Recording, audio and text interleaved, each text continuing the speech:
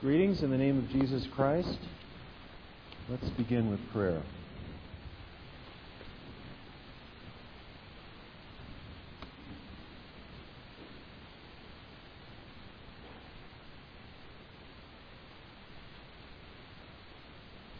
Father, we're grateful that you have said in the Scriptures that if we confess our sins, you are faithful and just to forgive us our sins and cleanse us from all unrighteousness.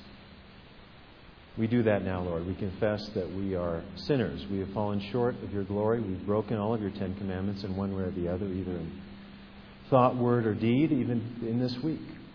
But we thank you that we have an advocate. We have a high priest who is sufficient to make atonement, to justify us, to bless us, to sanctify us, to bring us into the battlegrounds of life in the power of the Holy Spirit. So we pray, Holy Spirit, you would come upon us.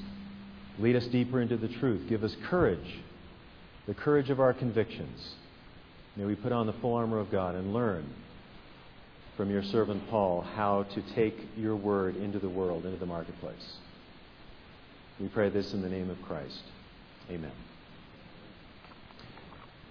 We'll be spending the next 2 weeks looking at Acts 17, verses 16 through 34. This morning we'll be looking at Acts 17, 16 through 23. I hope you have brought your Bibles and you will look at that passage along with me. Our topic is how to take Christianity, the gospel of Jesus Christ, into the marketplace of ideas. This is what we typically call outreach or evangelism. And it's very organically connected to something called apologetics, which is a word you learn in seminary or elsewhere, which simply means to present a rational, logical case for the truth and pertinence of Christianity to unbelievers. Paul was a great preacher and teacher and writer, evangelist, and, we'll see, apologist. So the question before us is, how do we bring the Christian gospel, the good news, into the marketplace of ideas? Now, we face all sorts of obstacles. As was just said, many people have a false understanding of Christianity, so if you're going to communicate what Christ has done on the cross and through the resurrection for us, you have to deal with misunderstandings, with obstacles, with barriers to belief in the truth of the gospel. There's been a book written recently by David Kinnaman and Gabe Lyons called Unchristian. And he says that non-Christians in our culture, those who have not yet embraced the gospel, are hindered from taking Christ seriously oftentimes by the actions and attitudes of Christians. Because oftentimes we're not that much different from unbelievers in the world. Oftentimes unbelievers fear that we're going to somehow trick them, that we're not really honest, we're not really genuine. We'll invite them to an event and then we'll sneak up on them and clobber them with Jesus at the end of it. Now, we need to have integrity. We need to be genuine. We'll see in this passage that Paul is on an unscheduled mission trip. That may seem like a contradiction, but it isn't to Paul. It's an unscheduled missions trip. And he is able to take the gospel into a very demanding, challenging situation. No tricks, no bells, no whistles, no laser shows. Truth on display through character. That's what Paul had to offer. And we'll see that. Now, it's interesting. I'm going to read you a passage here. That Kinnaman says that while a lot of younger people today, ages roughly 15 to 30, enjoy conversations and thrive in conversations, oftentimes Christians are not conversing with non-Christians. And he says for that reason, Jesus has in a sense been hijacked.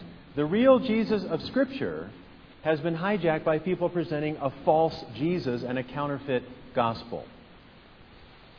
Kinnaman says, consider two important reasons why hijacking Jesus happens in today's culture. First, theologically conservative people are increasingly perceived to be aloof. This causes them to seem isolated from dealing with a new generation's concerns, doubts, questions, and objections. Mosaics and busters, that's Barna speak, basically, for people around 15 to 30. Mosaics and busters are the ultimate conversation generation. They want to discuss, debate, and question everything. This can be either a source of frustration or an interest we can use to facilitate new and lasting levels of spiritual depth in young people. Young outsiders want to have discussions, but they perceive Christians as unwilling to engage in genuine dialogue. They think of conversations as persuasion sessions in which the Christian downloads as many arguments as possible. Now, we'll find from Paul a way of having dialogue and discussion and debate. Yes, there are arguments that are brought to bear, certainly, but they're arguments that are presented in a winsome, spirit-filled, alert and aware, culturally sensitive, and biblically faithful manner. Now, folks, as we try to bring the message of the gospel into the marketplace of ideas, we have some significant challenges, and I can't go through all of those. But we have the challenges of religious pluralism. People think that because there are a variety of religions on display in our culture, that they're all somehow equally legitimate and equally avenues to truth, avenues to salvation. We have the problem of skepticism, where people say, well, I don't know, I don't care, whatever floats your boat. Don't get too serious about spirituality or religion. Well, that is a barrier, an obstacle to communicating the seriousness and the gravity of Jesus Christ and Him crucified and resurrected. There are a number of problems that we have to deal with. Moral breakdown, the lack of a sense of moral authority in our culture. Anti-intellectualism, where people think that the mind cannot be applied to spiritual issues, so they jettison the mind and just believe whatever somehow feels right or works in the short run. We have the problems of postmodernism, where people question the very possibility of objective, knowable truth. Now, we also face a situation where in America we're not persecuted. We're very well off financially, especially compared to many other parts of the world, particularly church in Africa or something like that. Yet we're not seeing revival. Let's be honest about it. We're big, we're noisy, we have a lot of money, but we're not seeing significant revival. We're not seeing the kind of repentance and prayer and fasting and seeking God and memorizing the Bible and putting Christ first that means revival. We're often not reaching the lost. We often don't even know any non-Christian people, or if we know them, we have no idea what to do with them. Now, this passage will encourage us and build us up to develop a biblical strategy. Now, let me give you one strategy that will not work and one that Paul did not accept, and that's called fideism. We've already learned two words this morning, apologetics and fideism. Fideism is the belief that Christian conviction has no rational basis. You have to believe it on blind faith. You just kind of take a leap and hope you end up in heaven. Now, that's not biblical. Jesus didn't believe it, He out-argued everyone. Paul didn't believe it, He out-argued everyone. Peter didn't believe it, He out-argued everyone. There are reasons to believe. This is apologetics. So fideism, in the face of pluralism and postmodernism and relativism and skepticism and whateverism, is impotent.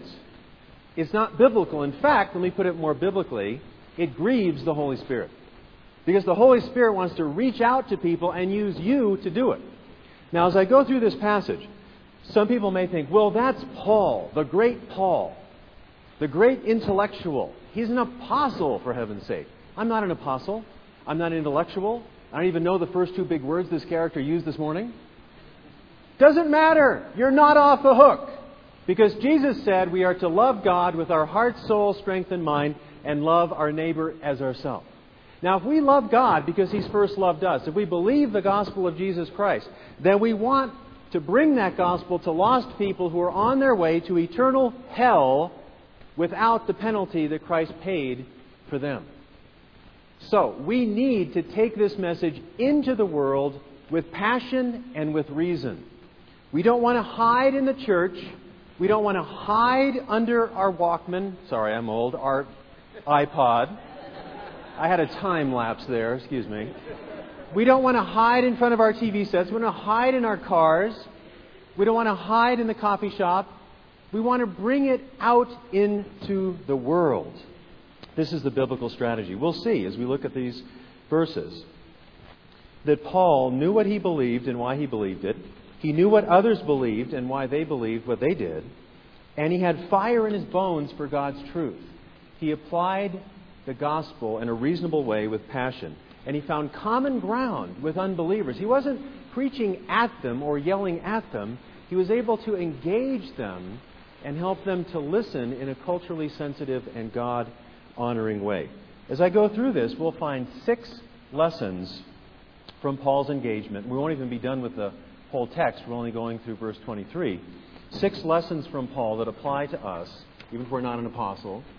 And then 6 questions to you as to Christian witness, bringing this life-changing gospel to others. So let's begin with verse 16. I'll read that and then give you some background. Acts 17:16. While Paul was waiting for them in Athens, he was greatly distressed to see that the city was full of idols. Now, what's Paul's situation? He has fled Berea because of persecution. He's by himself. He was with Silas and Timothy. As I said earlier, this is an unscheduled mission trip.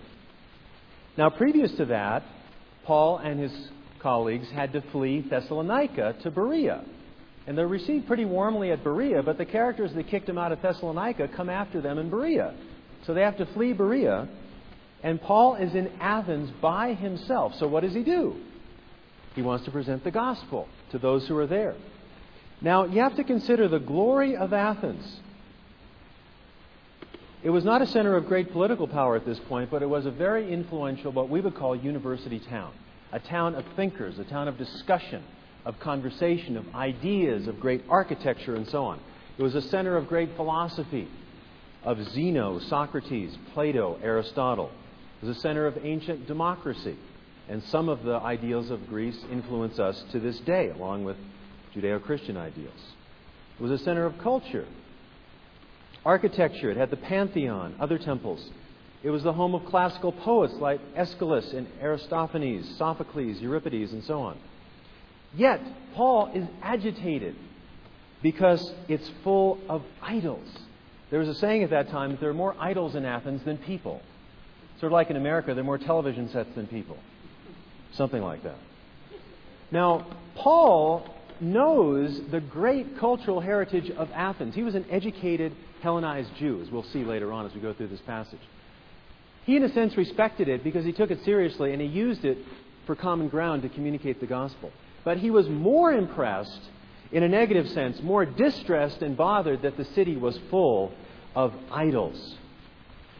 Now, let me give you some other translations for this. The NIV says greatly distressed. The New Revised Standard Version says deeply distressed. The Berkeley version says deeply vexed. It's an older word. I like that. Deeply vexed. Phillips, an older paraphrase, says exasperated beyond endurance. Ticked off. All right? How about the King James Version? His spirit was stirred in him. Or the New King James Version, his spirit was provoked within him. You get the idea? Paul is deeply bothered by the idols. Now, why should he be bothered? Because idols take away from the glory of the one Creator, Redeemer God revealed in nature, revealed to the people of Israel, and revealed fully and finally in the person of Jesus.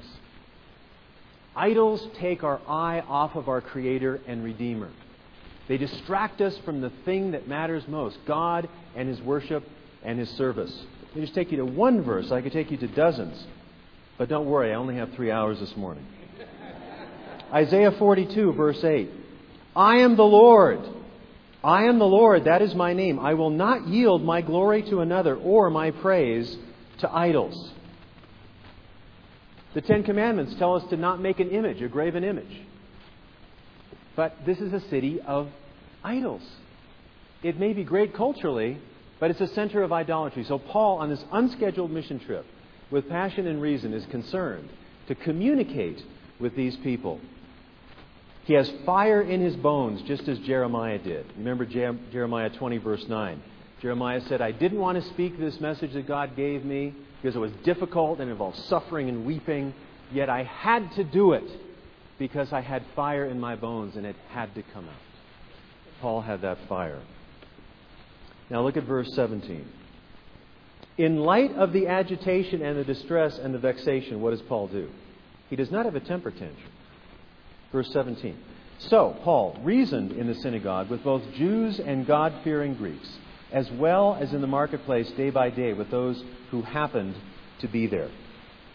Now let me emphasize this for a moment. He reasoned with the Athenian God-fearing Greeks and with the Jews. The God-fearing Greeks believed in the God of Israel, but they were not Jews.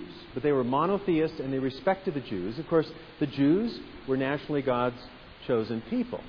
So Paul, as was his custom, goes to the Jews first, and he goes to the non-Jew. He said that the gospel is the power of salvation to all who believe, and he says to the Jew first and then to the Greek, Romans 1:16. And he's not ashamed of that gospel. So he brings it into the marketplace. He reasons with them. Now, there are words used in Acts in Greek for dialogue and reasoning. It basically means Paul presents the message so it's understood, and that can take work and time. And then if people have objections to the message, he reasons with them. He shows them that it is true, it is rational, and they should believe it. So he's reasoning with them. He reasons with anyone who will come along and speak with him about this. I think here of Isaiah 1:18, where God says through Isaiah, "Come, let us reason together, says the Lord." So the Spirit of God, the Spirit of truth, is in Paul and calling him into the marketplace of ideas to reason with unbelievers. You also see him doing this in Acts 19 and many other passages. He reasons with anyone who is there, as we'll see in the next two passages, even philosophers. Look at verse 18 here. A group of Epicurean and Stoic philosophers began to debate with him. Some of them asked, "What is this babbler trying to say?" Others remarked, "He seems to be advocating foreign gods." They said this because Paul was preaching the good news about Jesus and the resurrection. Now, a lot of us today, sadly in the church, because of anti-intellectualism and a lack of training in defending the faith, apologetics, if we were exposed to philosophers, we might run away, or we would be afraid. But Paul wrote elsewhere in 2 Timothy 1:7, "God has not given us a spirit of fear or timidity, but of love, power, and a sound mind." So Paul's not going to run away from the philosophers. He was, by the way, trained in the great ideas of the day. And he was retrained in the things of the gospel through his radical conversion and his being edified through the Holy Spirit. So he was not going to turn away or turn aside. Now he's interacting now with some of the philosophical ideas of his day. Epicurean, what do we mean by that?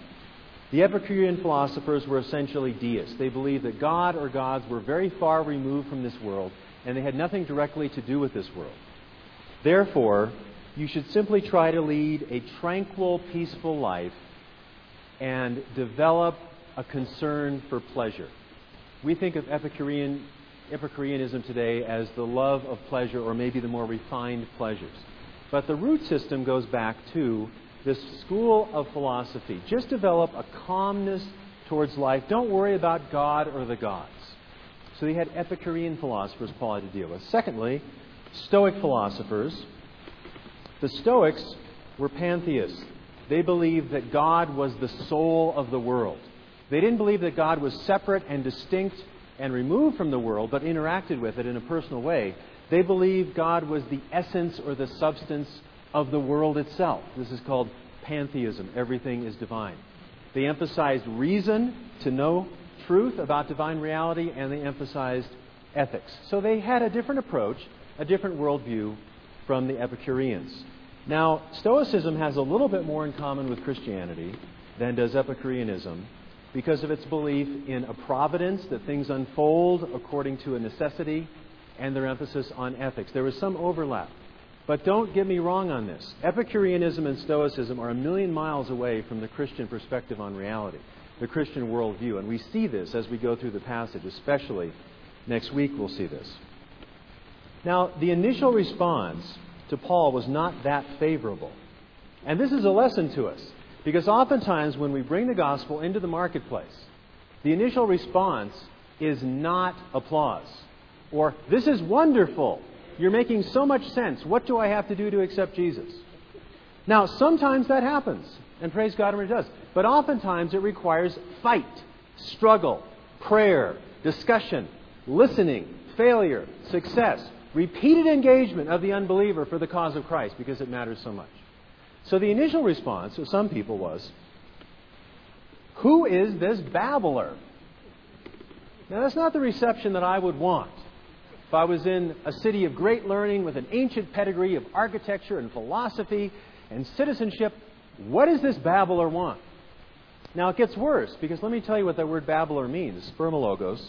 It means a seed picker, a bird that picks up random seeds and eats them and then presents these things as his own ideas. It's not a compliment. The Message, a contemporary paraphrase, translates this bird brain or airhead. Airhead. It means a bird who would randomly pick up seeds in the marketplace. The idea of an intellectual scavenger who mixed undigested ideas irresponsibly. One translator says, ignorant plagiarist. All right, so this is not a good start. He's there on an unscheduled mission trip. He doesn't have his colleagues with him, Timothy and Silas. He's by himself. Yet he is compelled to go into the marketplace through the love of God to bring the gospel to these people. With such a tremendous heritage and pedigree, but they're lost without Christ. So he keeps going. They call him a seed picker. He keeps going. And they don't understand his message.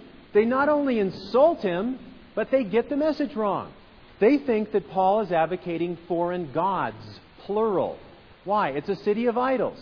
There are gods everywhere, gods and goddesses everywhere. So I think Paul is advocating gods. Why? Because Paul is focusing on Jesus Christ and His resurrection, the possessive. Jesus Christ and His resurrection. Of course, also the crucifixion. Because you can't understand the resurrection apart from the crucifixion. What do they think? They think Jesus is one God and the resurrection is another God. Well, they're the bird brains. I'm sure Paul was very clear. But this communicates a very important message in bringing the gospel into the marketplace of ideas in the power of the Holy Spirit, bringing truth to bear on the world. It's not easy. It's not easy relationally. People may call you names. People might call you a babbler or something else. And then if they listen, they stop insulting you and they actually listen, they may not understand it at first at all. This is what happened to Paul. Oh, he's bringing new gods. We're used to that. We listen to whatever comes into the city. He's got a Jesus and a resurrection God. Very interesting. No, he has a resurrected Jesus. All right? One true God revealed in God the Son who died for our sins to atone for our sins and rose again from the dead. They're not getting it. But Paul does not give up.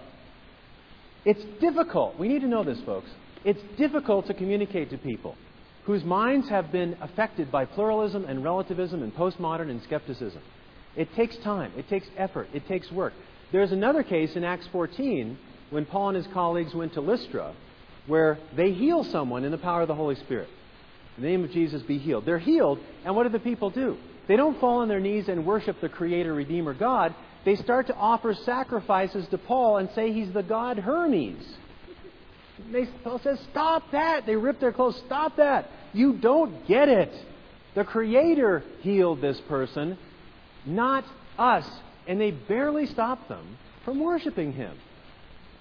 Now, what does this tell you? Even if God does a miracle, there still needs to be more communication, more persuasion, more discussion, more listening, more interaction to bring the cross and resurrection of Jesus to bear on people who are ignorant, who are confused, who don't know, who have listened to the lies of the enemy, the father of lies, Satan. Friends, Paul doesn't give up. He keeps going. He keeps a cool head amidst the controversy. And we have to remember that one of the fruits of the Holy Spirit, the last one, in a sense it culminates and sums up everything, in Galatians 5, is self-control. Paul's self-control. He's been insulted. He's been misunderstood. His colleagues are not with him. He's on the run from persecution. But he trusts God. And he continues to speak forth the truth. Let's look at 19 through 21. The philosophers, despite their insults, and I know philosophers can be insulting because I am one, nevertheless, they're curious about this character. And they invite him to a leading assembly of intellectuals. 19.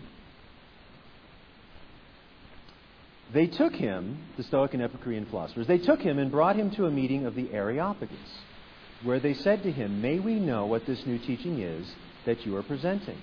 You are bringing some strange ideas to our ears, and we would like to know what they mean." All the Athenians and the foreigners who lived there spent their time doing nothing but talking about and listening to the latest ideas. That's the gloss that Luke gives us for why they were interested in Paul. They were interested in new ideas. Now, what's going on? What is the Areopagus? The Areopagus means the hill of Ares in Greek. Ares is the Greek god of thunder. The Roman equivalent is Mars. So this has been called Mars Hill, the Mars Hill Address. A council of leaders basically licensed public teaching. This was the assembly, the Areopagus. They were in control of the education of Athens. So even though they insulted Paul and they didn't understand him, they took him to this learned assembly of authorized teachers, the people who basically license teachers in the basic region. That's the Areopagus. Now, it might have met on that original hill, the hill of Ares at that time, or it may have moved somewhat to a somewhat different location. Doesn't really matter. The situation is Paul has a wonderful opportunity to present the gospel to the cultural leaders of the time. So they're curious about this new teaching, which sounds strange. They still don't get it. It sounds strange. The gospel, the Christian worldview, will sound strange to people who have never really heard it. See, so many people in our culture think they know what Christianity is, and they do not. They've just gotten bits and pieces of moralism and some understanding of Jesus from images and maybe some songs they heard when they were young. They haven't really heard Jesus, the message of Jesus. So when they hear it for the first time, it may sound odd, bizarre, weird. It might be off-putting. But the Areopagus will hear the message of Jesus from Paul. Genuine Christianity should sound a bit strange and new to unbelievers. If it doesn't, there's probably something wrong. If you're giving people what they already believe, this watered-down, relativistic, pluralistic, skeptical spirituality, people believe that, and you present the gospel, the objective, riveting, life-changing truth of Jesus, they should view it as different and a bit strange. Because it jostles us. It encounters us. It challenges our pride. It challenges our self-sufficiency. It challenges our easygoing relativism. Well, just get along, believe whatever you want. No! Actually, Christianity says, repent. Repent of your sin. Repent of your bad thinking. Repent of false worship. Repent of idolatry. Repent of not worshiping and serving God. Repent of ignoring Jesus Christ, the Savior of the world. Yes, it will sound strange. But don't give up if people say it sounds strange. Keep talking. Keep praying. Keep interacting. That's exactly what Paul did. He continues to reason with them, despite the obstacles and difficulties. The Athenians and foreigners in Athens had an interest in conversing about the latest ideas. It was a city of ideas, a city of philosophy. Now, it's a little bit different than our situation, because oftentimes our discussions or our interactions don't even rise to the level of ideas. Generally, in our culture, we are so stupefied by popular culture that we don't get to the level of great philosophical ideas. We're more interested in American Idol than the origin of the universe. We're more interested in the surrounding chaos and controversies about Michael Jackson's death than the fate of our soul in eternity. But they were interested in ideas. And at some level, people are still interested in ideas. They are still concerned about themselves and their place in the larger sphere of reality. Why? They're made in God's image and likeness. And they know that they were put here for some reason, but they don't know quite what it is. And the dynamic is that they want to suppress the truth and unrighteousness, even though God has revealed truth to them in their person. Romans 1 explains this dynamic with great care. But it's difficult sometimes in our society to even get people to talk about these ideas. But we need to work at it. We need to try. This is a barrier Paul didn't have because it was a city of great ideas. We don't live in a city of great ideas, a culture of great ideas. We need to bring these ideas, the gospel truths, into the culture and challenge the false thinking of the skepticism and pluralism and relativism and whateverism. Now, another thing that's significant here is that you see here, and you also see elsewhere in Paul, that he went to the leading cultural centers to communicate Christianity. He wasn't just dealing with the backwoods areas. Now, the gospel's for everyone. Please don't get me wrong. But I'm emphasizing this. Paul and the early church went to the leading cultural centers of the ancient world because they knew if they influenced them, it's going to have a tremendous effect. And they were not afraid. They had not been given a spirit of fear, but love, power, and a sound mind. They knew this was true. They knew it was historical. They knew it made sense. They knew it made more sense than any other perspective or philosophy or worldview. And they knew they had the Holy Spirit, the Spirit of truth. They knew Jesus. He had been crucified, buried, and raised, and at the right hand of the Father, interceding for them. He had all authority on heaven and on earth. So they went out, and they were not afraid. Now let me ask you, where do evangelicals tend to go? Wheaton, Illinois. Colorado Springs, Colorado. Folks, I'm not against Wheaton, Illinois. Wheaton College is a tremendous college. I'm not against Colorado Springs, the ministries in Colorado Springs. But this is what we tend to do because of our anti-intellectualism and cowardice. We tend to fear the intellectuals.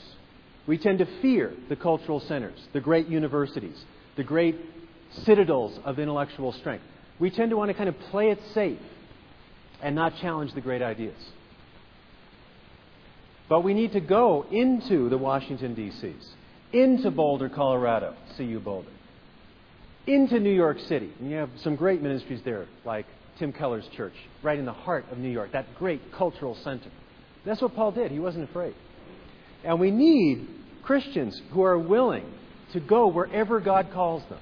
Maybe you're not called to give lectures at CU Boulder on the difference between Jesus and Buddha. I am. I have to do that. That's my calling. But what are you called to do? How might you speak truth to power in the strength of the Holy Spirit?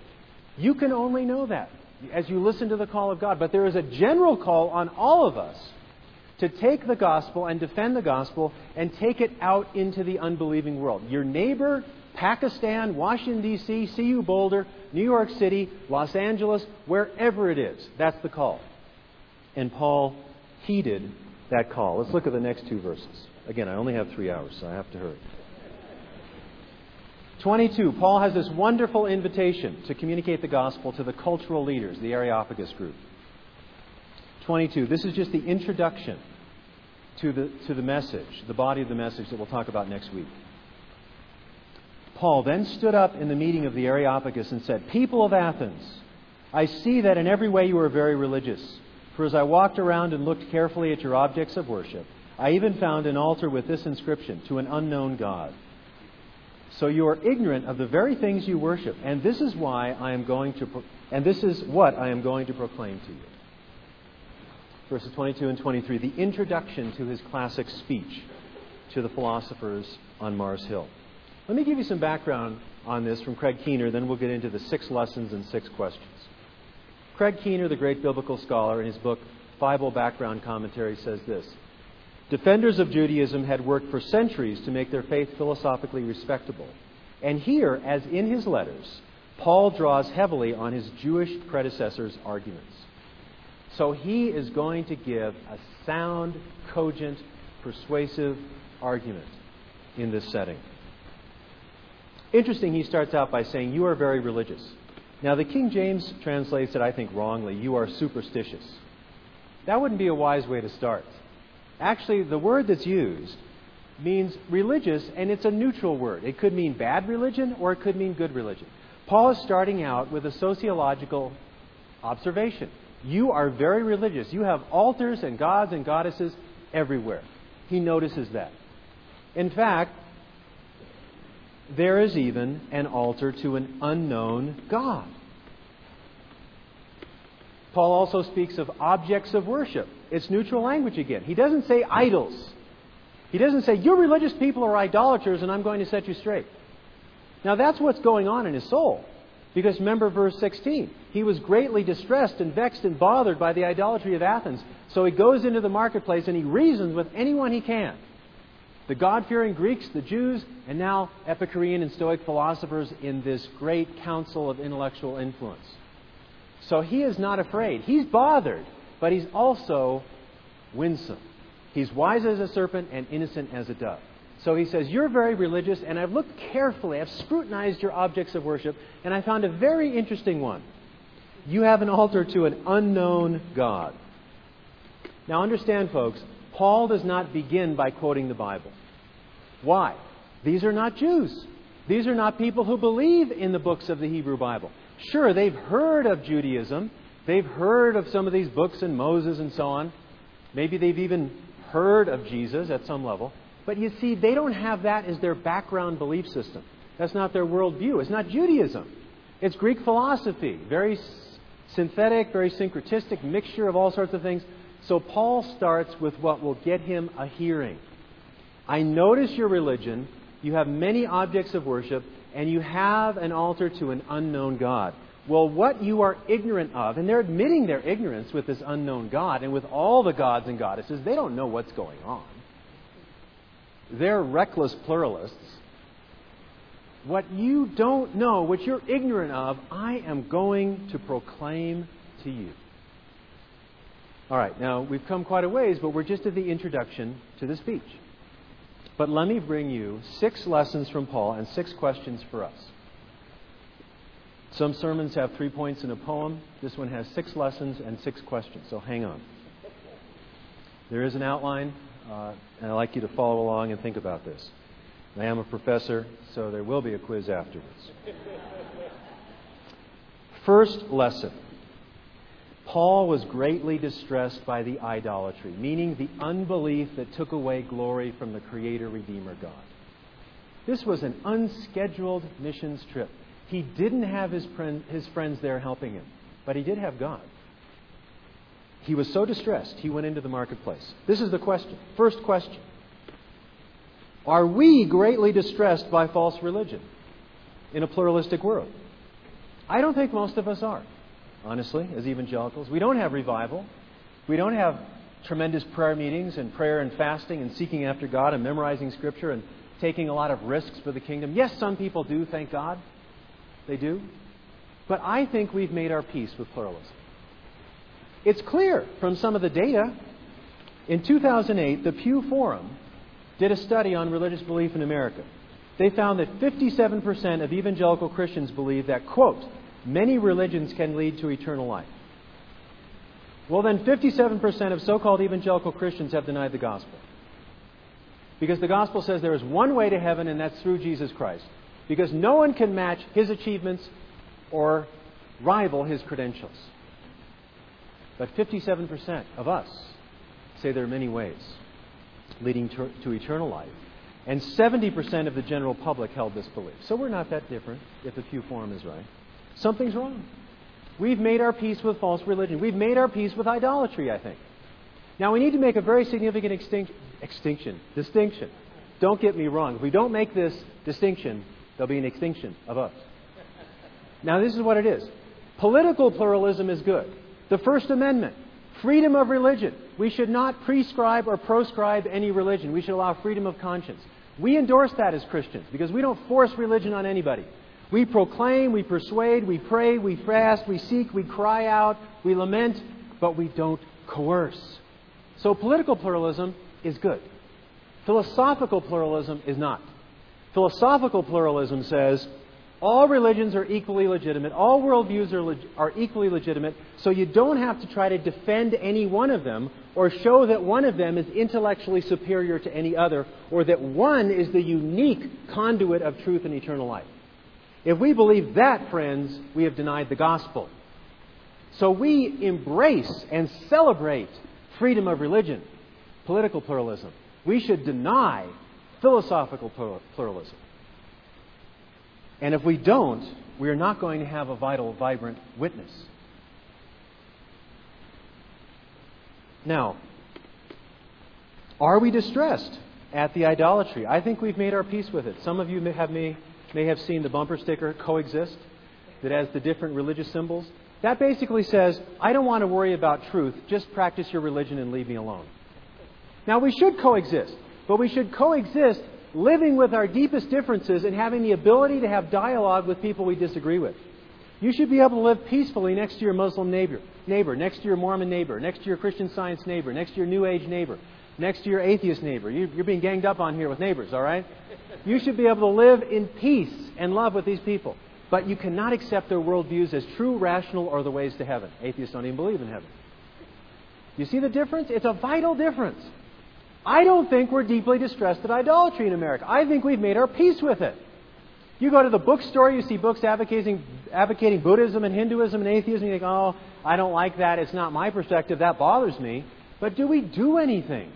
Do we go into the marketplace? Are we distressed that God is not being glorified as He should in the conscience and in the beliefs of people. I think we've made our peace with the wrong kind of pluralism. We may be anesthetized and tranquilized by it. Friends, we might even be lobotomized by pluralism. Second point, Paul was spiritually and intellectually ready for this encounter. This is evident from the rest of his speech that we'll deal with next week. 1 Peter 3:15 and following says, "Always be ready to give an answer to anyone who asks you for the reason that you believe, and do this with gentleness and respect." Even though it was unscheduled, unplanned, he was ready. The love of God constrained him and took him into the marketplace, and he didn't give up when they called him a seed picker, a bird brain, an airhead. When they said, your teaching sounds strange. He kept going. He kept talking. I'm sure he kept praying. The Spirit kept leading. And then he's invited to speak to this council of the Areopagus. We need to be ready. So the question is, are we spiritually and intellectually ready for the tough questions about our faith? Let me use a term from jazz. Do you spend time in the woodshed knowing what Christianity is? Time in the woodshed means practicing, learning the charts, playing the scales. Oftentimes American Christians do not spend the time reading and studying and thinking and praying through these issues. It's obvious from the polling data. The relativism, the pluralism, the biblical illiteracy, the lack of Christian witness, the lack of revival, the lack of renewal. We're not spending time on our knees reading and thinking and trying to outthink the world for Christ. Let me give you a very specific challenge at point 2, and we've got 4 more to go. Point 2 is we need to be ready for witness, and that means time knowing the Bible and time studying how to defend the Bible. Now, you're not going to have that time to read and study and think if you don't take the time away from other time eaters. And the great time eater in American culture is entertainment. We are, as Neil Postman put it, amusing ourselves to death. We are amusing ourselves to death with television, with video games, with everything else. We don't typically take the time to read. Most adults will not even read one book in a year. One book. Now, are books the answer to everything? No. You need to be Spirit-led. You need to read the right things. You need to pray. You need to have the courage to apply what you've read. But folks, if Christians are not reading and not thinking, not trying to understand what's going on in the culture, not trying to figure out the apologetic answers, what kind of a witness can we have? So let me challenge you to dial back on the entertainment and to dial up on instruction, on edification, on learning, on reading. This is fantastically exciting, folks. I've been a Christian for 33 years. I have 3 degrees in philosophy. I have no religious degrees. I have no theological degrees. Please don't tell the president of our seminary this. But for 33 years, I have thrived on trying to understand non-Christian ideas and why Christianity makes more sense, is more logical, and is more livable. I've looked at New Age philosophies, Eastern religions, Islam, atheism, agnosticism, really all the major thought systems of the world. That's my calling to do that as a teacher and a writer. And I found them all to be intellectually and existentially inadequate. I'm not afraid of any of them. Now, that doesn't mean I can win every debate I'm in or I'm the smartest Christian on the block. No, I'm saying this. I've looked into this, and it is exhilarating to see that Christianity, this wonderful revealed worldview of the triune God revealing Himself to humanity and providing mediation and reconciliation through Jesus, the truth in the Scriptures, is intellectually compelling. It's more than just adequate. It's compelling. We should be the freest, most adventuresome, most fearless people on the planet. But to get there, you have to be intellectually sanctified. You need to be fully convinced that this is true and this makes sense, and you don't run away from ideas, but if you're challenged by a non-Christian idea, you look into it, you pray, you read, you study, you talk to people. We need to be prepared. You don't have to be a Paul. You don't have to be a philosopher. You're a Christian who loves God with all of your heart, soul, strength, and mind. That's Jesus' command. You should love your neighbor as yourself. If your neighbor is an unbeliever who asks you a question about what you believe and why, then you're on the spot. That's your Areopagus right there. You need to have something to say. And if you don't, then you say, I don't know what to say. I'll look into it. I'll study it. I need to be prepared. We need to be prepared. Cut back on the entertainment, the mindless, lobotomizing activities of so much of American culture, not to put a fine point on it, and bring in the meat, the Scripture, the theology, the apologetics, the cultural criticism. You don't have to start way up here. You can start with something like Lee Strobel's wonderful books and videos and so on. You get hooked. You get excited about these things. And then you lose your fear of unbelievers and you go out into the world. It's an adventure. Is anybody there? Besides the founding pastor. All right. He's the one that gave me 3 hours. Now, come on. All right, the third point. I'm just kidding about the 3 hours. There's only 2. The third point. Are we in situations where we present unbelievers with biblical truth in a reasonable way? Are we even there? So let me just challenge you here. Don't be afraid. Don't be afraid even to talk to strangers when you think the Spirit's leading. Try to engage in conversation. Just yesterday I was in a health food store, was talking to a guy that helps me quite a bit find various supplements and things, and we had a little apologetic discussion. Now, I didn't present the whole gospel to him, but we talked a little bit about Christianity and other religions and things he was reading. I gave him a quote from St. Augustine. And so there's a start for further dialogue. In fact, I think this guy, John, is probably kind of a pluralist. He believes a little bit of Chinese philosophy, a little bit of Greek philosophy, a little bit of Christian philosophy. Now, I couldn't give him everything at once, but we had some interaction.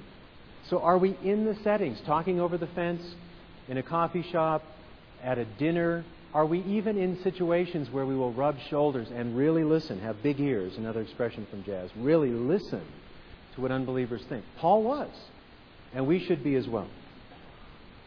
Fourth lesson, Paul knows his audience, his culture. He knows where to start. He's not an ignoramus. He knows what to do. He doesn't just show up and say, you're idolaters, you're not worshiping God, you're superstitious, repent. He's wiser than that. He knows the culture. Why? He loves them. He loves God first and foremost, and God's being dishonored by idolatry. And he loves people that God loves. And so he takes the time to study and to know what they care about, how they live their lives, what they think about, what they've been exposed to. So here's our question. Do we know what to say to our culture? Do we know how to address the non-Christian mind today? This takes some time and study. We need to get straight on the nature of truth. We can't accept relativism. All roads lead to God. No. Christ is the way, the truth, and the life. No one comes to the Father but through Him. And we're really not relativists on everything anyway. People do have strong convictions on moral issues, whether they know it or not. We need to show them that they know it. And then we need to give arguments that Christianity is in fact the truth. There are reasons for it. So we need to know the nature of truth. We need to know that Christ is the truth. And we need to find some point of contact with unbelievers. We need to rely on the Holy Spirit to tell us this. Fifth lesson, Paul is taken seriously enough to be asked to speak to an important group. They didn't like him much. They thought he was strange and a babbler, but at least they thought he's got something significant to say. So here's the question for us. Fifth question. Does the church encourage the development of Christian intellectuals for the cause of Christ who can speak to important gatherings? Do we really honor the thinkers among us? Now, I've said all of us should love God with all of our heart, soul, strength, and mind, and our neighbor as ourselves. That is a universal call on everybody. Professor, plumber, policeman, fireman, politician, everybody. That's a call on everybody. All right? But here's the question. Are we ready to do this? And are we honoring and equipping people to face this challenge, and especially to face the challenge in the more intellectual circles? Do we applaud when a student wants to go on and be a professor at a secular school? Do we applaud the student who wants to be a lawyer? Or do we say, well, if you were really spiritual, then you would be a pastor or a missionary? All of these callings are significant and important. And if you are a pastor or a missionary, you need to be able to outthink the world for Christ. You need to be able to know what you believe and why, what you don't believe and why not, and what other people believe and why, and then to take the message of the gospel into the world. But do we really support the life of the mind as evangelical Christians today? I'm not sure that we do significantly or sufficiently. I think in many ways we've bought into pop culture. We've bought into the anti-intellectualism and the glitz of American culture, and we don't support those years of study that is required to become a Christian philosophy professor or political science professor or law professor or lawyer or well-informed, godly statesman. We often don't do that. We view that as second best somehow. But we need to support those who are called into these areas, because we need to speak to these groups reasonably, truthfully, and in a Spirit-led way. The last lesson and the last question. Paul tempers his disgust over the idolatry of Athens and presents a winsome and wise introduction. He had self-control. We'll see more of this next week. But this man is outraged at the idolatry. Yet, he speaks to the God-fearing Jews. God-fearing Greeks. He speaks to the Jews. He speaks to the Epicurean and Stoic philosophers. He begins to address the Areopagus. He has composure. He's under the Spirit's control, but he has fire in his bones. You can have fire in your bones without yelling. You can have fire in your bones without getting angry. Or you can yell and get angry. But this is the idea. He is passionate, but he is reasonable and self-composed in his passion. It's a passionate reason and a reasonable passion. And then the question for us is this. Can we remain passionately opposed to error while self-controlled by the Holy Spirit? This is the vital balance. There's not much of it in our culture. A lot of the most opinionated people in our culture are out of control in their anger, such as many of those on talk radio. I may agree with them, but they are arrogant, nasty so-and-sos oftentimes. Not Dennis Prager. He never gets angry. He never insults anybody. I won't name other names. That's not Dennis Prager. But there are other people that insult people gratuitously. They mock them. They ridicule them. They yell and scream into the microphone. You know, the guy in the back's turning down the volume because they're yelling so loud. Turning down the mic. That's not a model for us, folks. There's a place for passion. There's a place for intensity. But not godless anger. Not gratuitous insults. We need to have this fire built up within us. The fire of the Holy Spirit. Developed over years of discipleship. Years of training. Years of prayer and fasting and seeking God and failing and succeeding. Years of yearning to see people come to Christ. Years of yearning to see our culture come back to God as much as possible before the end. And then it needs to be presented in a winsome, Spirit-led, rational, wise, culturally sensitive, God-honoring, biblically faithful way. What a challenge that is. Paul had fire in his bones, but he had a cool head and he had love in his heart. So 6 lessons and 6 questions. Paul is a model. You're not an apostle. I'm not an apostle. But Paul is still a model for us to love God and to love our neighbor and to bring the gospel into the world. Next week, we'll see exactly what he said to these unbelievers. How he challenged their worldview and how he presented the Christian message. And we'll find even more principles and more encouragement to do the same in our day, in our generation. As Jesus said, Paul was wise as a serpent and innocent as a dove. And I hope that he will inspire us to go into the marketplace and bring truth to bear rationally and wisely. Let's conclude with prayer. Thank you for your patience. It wasn't quite 3 hours. Lord, we cannot do any of this in our own strength. We cannot do any of this according to some simple, shabby formula. We can only do this in your power as we attend to Scripture, as you clarify our thinking, as you push out the idols of our own minds, as you warm our heart and even bring it up to the fiery point of caring about idolatry, of caring about your honor being known in this world, of caring about lost souls who are headed in the wrong place forever without the gospel. Lord, work a fire in our bones that has to come out. A reasonable, passionate fire that we would take Christianity into the marketplace of ideas, Lord.